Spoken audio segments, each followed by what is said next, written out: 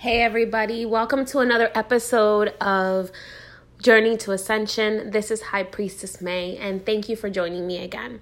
Today, I wanted to talk to you guys about a topic that seems to be a little taboo in every culture, not just in the culture that we live in here in the U.S., but in every culture, it seems that there is a little bit of taboo about this topic. And I'm happy to say that in my culture, in the Hispanic culture, this is actually a little less of a problem than it is in other cultures. Because a lot of the time we're told by religion or by society that once someone passes away, that they are no longer here, that they no longer are needed to be remembered, or that, they're remembering them is just about maybe visiting their gravesite once a year, or there is a memorial day, and that's the day that we remember our loved ones. So what are we talking about today? I wanted to talk to you guys today about connecting with your ancestors and connecting with your past loved ones, okay? A lot of people feel that if they keep holding on to their past loved one, that they're actually stagnant. And there is a bit of a reality to that, okay? There is a balance. There is a balance where do you allow your past loved one to hold you back, or do you allow them to walk with you into the future?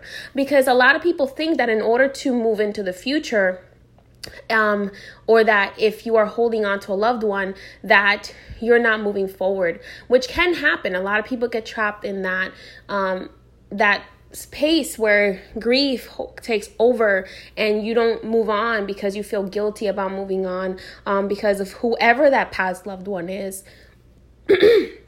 But necessarily moving on doesn't mean having to let them go. It means beginning to learn how to live with them on the other side. They are still vouching for you, knowing that they are still there vouching for you. It's just that they have left the physical shell here that you could so easily connect with. Now you have to try a little bit harder to connect with them through signs and through emotion and through the feeling. Remember, the wind cannot be seen, but it can be felt. It definitely has an effect. And that is how our loved ones and our ancestors actually communicate with us. So moving forward and living your life doesn't mean you have to let them go completely. It just means that you have to learn how to walk with them forward, but in a different way. So I hope that this helps those out there who are grieving for their loved ones, or those out there who want to reconnect with their loved ones on the other side, or their ancestors. All you have to do is continue to speak with them every day as if they are here, and just know that they are there with you. But the most important thing is continue to love and live and laugh, because that's what your loved ones want. They want you to live and love and laugh and continue to live your life, and they will walk those steps with you every step of the way. Many blessings to you. And again, thank you for joining my podcast. And don't forget to subscribe to the Journey to Ascension. And if you haven't followed me on YouTube yet, go ahead and go to youtube.com/priestessmay and subscribe to that. If you haven't followed me on Instagram yet, go ahead and go to instagram.com/priestess_May. And if this touched you in any way, go ahead and share it with a friend.